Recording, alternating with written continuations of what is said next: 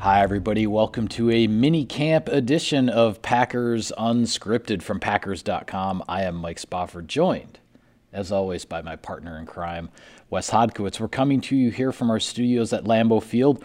Wes, 2 of the 3 mini camp practices are in the books. Shortly after we get done recording this episode, we will head out to Clark Hinkle Field for practice number 3. But the biggest happening of the week, and we have a few of them to talk about here on the show, but the biggest one was definitely that performance by Jordan Love in practice on Wednesday. First, I'll get your thoughts, and of course, we can go back and forth on this a little bit because we both walked away pretty impressed. Well, my first thought would be if this is actually minicamp and it's supposed to be preparing for training camp, I'm in nowhere in the shape I need to be in for training camp right now. I was as wiped out as I think I've ever been by the time I left the office on Wednesday. Well, usually minicamp is not 90 degrees in early to mid-June, so we are dealing with that. But I know no one has any sympathy for us. That's okay. It does feel a little bit different out there. Yeah, it does feel a little different out there these days. To your point, Jordan Love, man. I mean, again, Matt LaFleur, Jordan Love, everybody cushioned this and said, okay, it's one day. Right. There's going to be highs and there are going to be lows. But, I mean, Mike, I said it after practice. Larry McCarron said it after we got done shooting 3 things. That was his best practice as a pro. Yep. It just was, at least in the sessions that we're able to attend and see. Because last year, Mike, we didn't see much. I mean, he did the young guys periods, and that was a growing process. But to go and have, as he mentioned, as Love talked about, to have the practice on Tuesday, that wasn't really what he wanted. Leaving some plays out there, kind of struggling to find his accuracy. It seemed like he was in a little bit better rhythm. Something clicked on Wednesday, though. And whether it was that wheel route to A.J. Dillon, which I think you could really sense the swagger develop with him after he hit that pass. Yep. He comes back and he hits Aaron Jones on a nice pattern down the sideline, and Aaron, I saw, liked my tweet, too. I mean, it was a spectacular catch by Aaron Jones, as good as the pass was. But then it was just running the offense, man. I mean, Juwan Winfrey coming free and him hitting him wide open. Again, as Darnell Savage said afterwards, they thought it was an offside situation, so the defense isn't really sure what to do. But in those broke down situations, the receivers there, the quarterback has to hit them, and Love did his job there. His out routes looked good. He just seemed like he had a lot of zip on his ball, on his passes. I was really impressed with what Jordan Love put together in that practice. Yeah, I think the thing that impressed me the most was it wasn't just the in routes, or it wasn't just the wheel routes to the running backs, out of the backfield. It was the variety of passes he was hitting through the course of different 11-on-11 periods, which also included a 2-minute drill where he hit a deep corner route to EQ St. Brown and a slant to St. Brown and a screen pass to A.J. Dillon. There, and as you mentioned before, there were the corner routes. It was the variety of it that really impressed me. It wasn't like, okay, he's got this one down, so bang, bang, bang, he keeps hitting the same one. The other thing, and this is how I described it in our 3 things video and also in the story that I wrote after practice on Packers.com, we saw the first 2 weeks of OTAs, we got to see 1 practice each time. And I think we saw a young quarterback who he was very methodical, very hesitant in working through his progressions in the 11-on-11, and most of the time taking the check down throws to the running backs, the safety valve, whoever it might be. We saw that for a couple of weeks. Then Tuesday, in the first day of minicamp practice, we saw more timing and we saw more rhythm and we saw the ball coming out. We saw some, more of the throws down the field, except the accuracy wasn't there. He was missing some guys who were open. The ball's a few feet too high. It's a few feet too far outside on the out route, those kinds of things. Then on Wednesday, it was another step in the progress where the timing and the rhythm was there, then the accuracy was there, and once that started to click, you could see the confidence just grew, and then he had no problem making those taking the challenge of the downfield throws, and he wasn't as concerned about the check down or, you could see the growth and the progress, and yes, it's only 1 day. Now his biggest challenge with today's minicamp practice, which is shortly after this session right here, and then with 1 more week of OTAs next week, does he establish a level of consistency? Like what is going to be his level that he takes into training camp? Yeah. Because Wednesday's practice will be hard for him to replicate, quite frankly. Yeah. But what you don't want to see is suddenly a reversion back to what we were seeing in the OTAs with the hesitancy and the methodic way he was going about his progression. So that's what we're going to be watching now in these last couple practices that we get to witness. This is what's exciting for me too, because this is the first time I ever watched a quarterback kind of grow in front of my eyes. Now, that's not to say that Tim Boyle didn't and these other guys that have come through, but they did it with very limited reps. In these team periods, the way it's working out is he's taking, as I wrote in Insider Inbox, he's basically taking the first and second team reps, and then the rest of the quarterbacks are handling like those number 3 ones. The team run period that it started with, he got the first 10 reps, and then Blake Bortles came in for 2. He got 10 more, and then it was Kurt Benkert. Sorry, Kurt. But the thing that impressed me, and I'm curious to see what you think about this, they started off very basic with that team run period. You know, it was, I think, what was it, a quick out? I'm trying to remember what the first pass was, to like Malik Taylor or something like that. The first pass I remember, which actually I thought was a pretty good throw, it was MVS on a comeback. MVS on a comeback route, and boom, he hit it, and MVS actually kind of escaped the defense, and it turned into a little bit of a big play. And then you kind of go, okay, and then then it was the play action, quick little rollout to the tight end to Tonyan, which is what we've seen in this offense, time and time again. And the timing and everything of that was just right. And you could as we talked about, you could see the confidence building with a couple of those on time, rhythm type of plays, and the rest of the practice just went off from there. You're right. It was MVS. I didn't have my notes in front of me, but it was those 2 plays that after that, it just seemed like that's when he started completing pass after pass. And to go, I think it was 20 of 31, and a couple of those were throwaways in the red zone period during 2 minutes.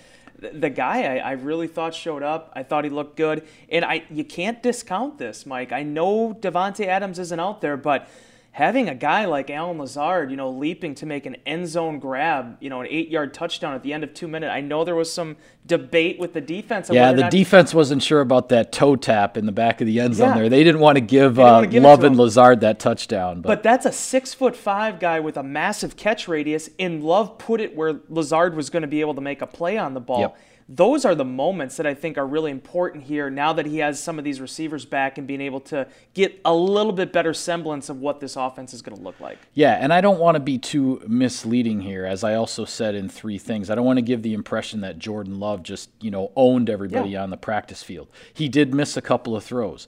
There were a couple of throws that were almost picked off. Darnell Savage almost had a pick. Josh Jackson almost had a pick on a ball that he deflected deep down the sideline. So it wasn't it wasn't perfect by any means, but it was impressive, and it was certainly the best that we've seen Jordan Love. Now, with regard to the wide receivers, the top 5 wide receivers, Adams, Funchess, MVS, Lazard, and EQ. They were not at the first 2 weeks of OTAs, but they are here at the mandatory minicamp. Adams is not taking the 11-on-11 reps, but the other guys have been. And this is the first time we've gotten to see Devin Funchess in a Packers uniform out there. And my first impression, a physically imposing presence on the practice field. This guy's got some size. I mean, Davante Adams is no small potatoes when it comes to being, a big physical receiver, and even he said this guy's big. Man, he is. And I know we have him listed on the website at 6'4". I mean, we're talking a couple hair follicles away from 6'5". Yeah, I think so. I always cushion all this by saying that I make everybody look really big. I mean, you could put me next to Mercedes Lewis and you'd think he was Andre the Giant. I mean, it's that kind of deal. But, I mean, when I watch Funchess, I mean, I read everything. I've talked to people that have covered him in the league. And just seeing his size and the speed at which he plays, he even mentioned during his media Zoom call on Tuesday, he still feels like he has some of the best feet in the NFL. This is a guy that you can see why he was a second-round pick. You can see why Carolina was as high on him as they were. And you can see why this guy started in Super Bowl 50. I mean, there are a lot of intangibles that you can't coach with Devin Funchess. The question is going to be now, when he stepped on the field on Tuesday, that was 21 months exactly from the last NFL game he played in.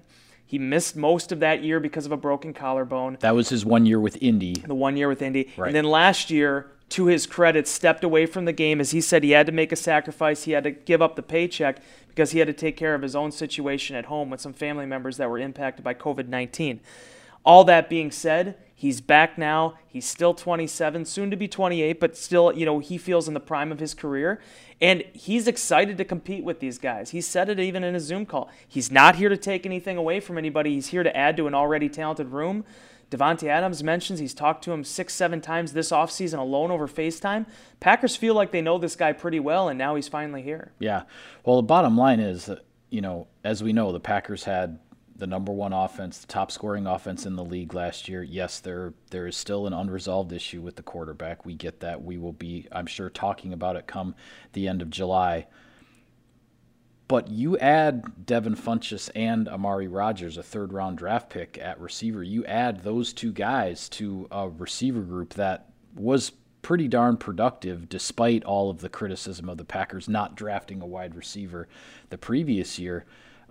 There's going to be some interesting competition here in training camp in terms of maybe what the pecking order exactly is going to be when the regular season rolls around, when you're adding a veteran like Funchess and then a draft pick whom the Packers traded up to select with Amari Rodgers. Yeah, and you can see the wheels kind of turning in Nathaniel Hackett and Matt LaFleur's head because certainly there's going to be jobs won and lost. That's what training camp always comes down to. Yep. We got to see how this depth chart is going to look like. But once they settle these depth charts at running back, receiver, and tight end, the multitude of packages and personnel groupings that they can come up with is extraordinary, Mike. I don't know if I've ever seen anything like it because, they've gone with some of these taller receivers before.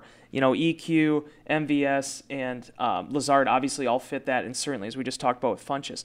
But now you got somebody like Amari Rodgers, and we saw some of the jet motion concepts with him and where he could fit in there. Yep. You got A.J. Dillon catching wheel routes and those type of things. And you got all these tight ends, with Josiah DeGuara potentially being back here at some point, Robert Tonyan coming back off the 11-touchdown season, and obviously the old warhorse in Mercedes Lewis. There are just, you think about the five, skill position players you can put on the field at any given time. Obviously, Davante Adams is going to be a big one of those. But those other four, man, there's just so many different ways that the Packers could roll with that. Yeah, I want to talk about a couple of guys on defense here. But first, Wes, SiriusXM NFL Radio delivers hard-hitting analysis and up-to-the-minute NFL news that true football fanatics need 24/7, 365. All right, on the defensive side of the ball, he was not here during the first couple of weeks of OTAs when we were watching practice, but we have now seen Jaire Alexander back on the practice field. And I tell you what, I mean, if week one were this Sunday, Jaire Alexander would be ready to play. Yeah, and you look at him, Mike, the way he's built. Larry McCarron was the first one that mentioned this. I think you and I could see it, but Larry actually put words to it. Yeah. Jaire came back in fantastic shape. He wasn't here during the OTAs, but again, this wasn't a guy sitting on his couch eating potato chips. I mean, he looks like, you talk about a 24-year-old. He looks like he's never eaten a potato chip in his too. life at this point. Exactly. But he looks like a 24-year-old all-pro cornerback. And he understands the opportunity in front of him here these next 2 years to, really change his life and his family's life. So he's one of the hungriest players I've ever met, one of the most motivated players I've ever met, and just watching some of these plays, man. You talk about Jordan Love. He put some nice passes out there to MVS the last, 2 practices. And there's Jaire Alexander with a freaking Superman cape on, flying out of nowhere to break it up. I mean, Sam Shields had really elite closing speed. That's what allowed him to kind of make up for some deficiencies in his game. He just was incredibly talented and gifted athletically. Jaire is almost picture perfect from a technique standpoint, and then you add in all those athletic intangibles. This guy is on the precipice of becoming a really special cornerback in this league. Yeah, absolutely. I think the thing that impressed me the most, and you're reminded of it in practice when you see him matched up against MVS, for example, is this is this is a cornerback who's 5'10", 5'11". I'm not sure exactly where he is there, but 5'11". He's going up against a 6'3" wide receiver. Forget about the speed thing too, which MVS is obviously fast, but Jair Alexander is no slowpoke. He's giving up multiple inches to plenty of wide receivers that he covers. But yet, when you watch it, it's like you wouldn't know that. I mean, it's not just that he doesn't back down from the challenge.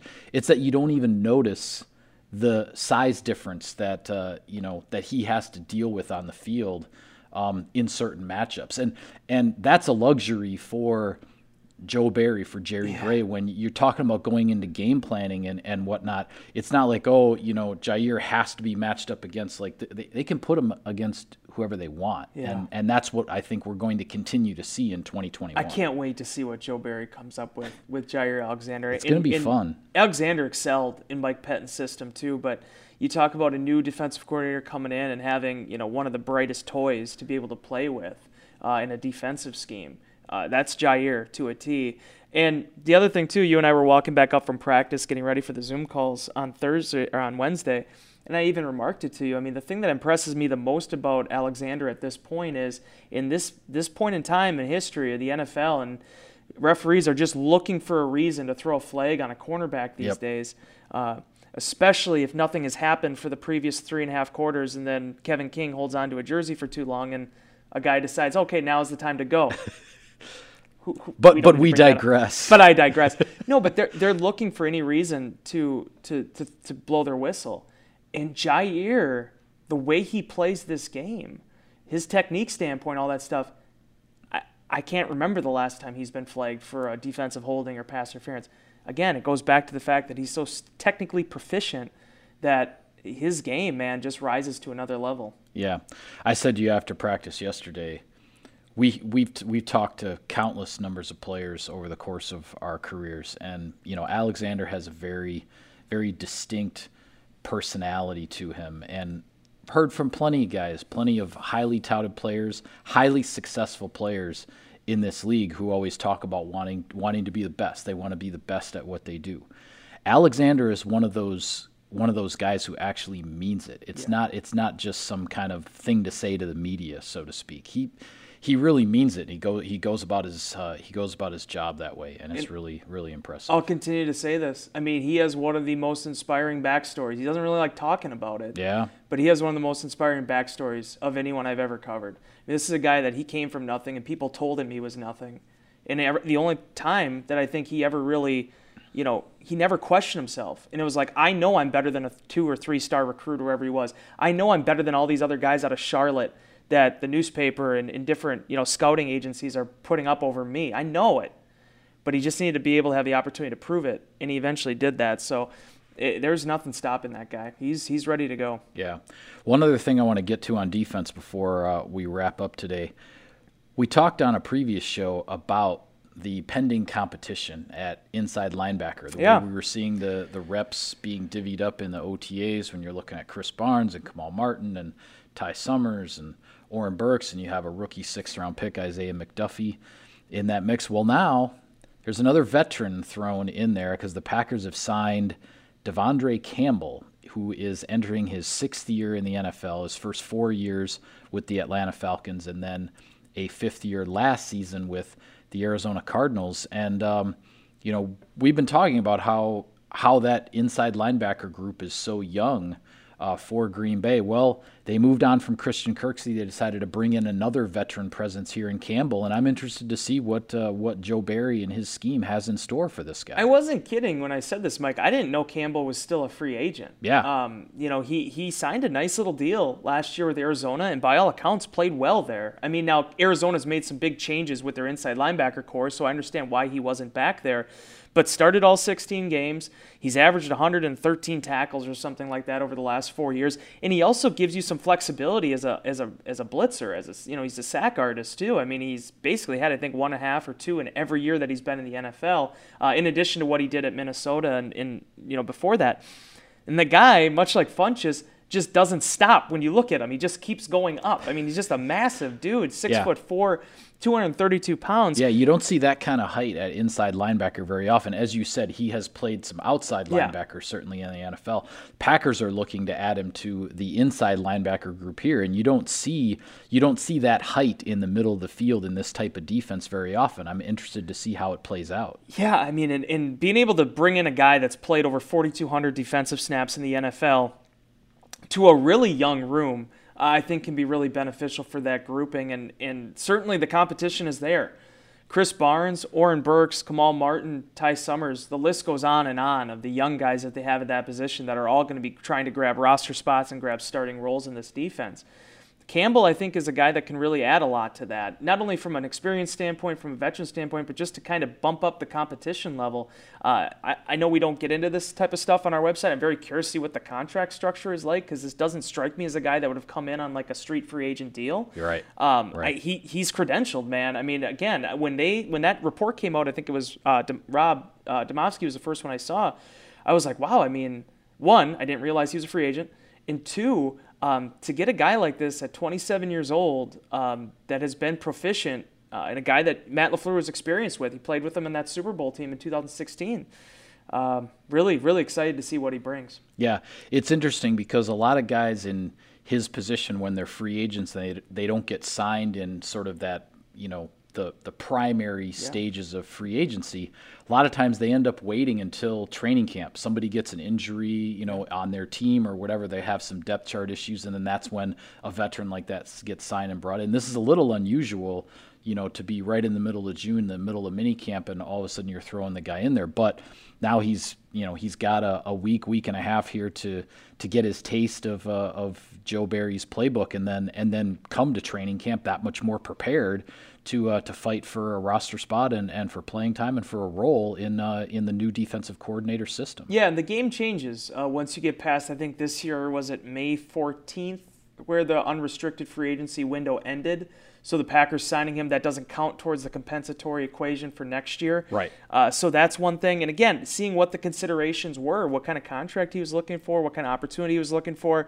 To my eye, again, I see a guy that is 27, 6th year in the league, was in that same draft class with Blake Martinez and Kenny Clark and Dean Lowry, young dudes in this league, ascending players. So, and again, it's a position where the Packers have had a lot of turnover in recent years, and they're trying to find one or two guys they can really build a scheme around. Yeah, well, he'll definitely be a guy to watch, and that is a position to watch in training camp when late July rolls around. But with that, we're going to call it a wrap on this edition of Packers Unscripted. Be sure to follow all of our continuing coverage of minicamp and OTAs and all of it leading up to training camp later this summer on Packers.com. For Wes, I'm Mike. Thank you for tuning in, everybody. We will see you next time.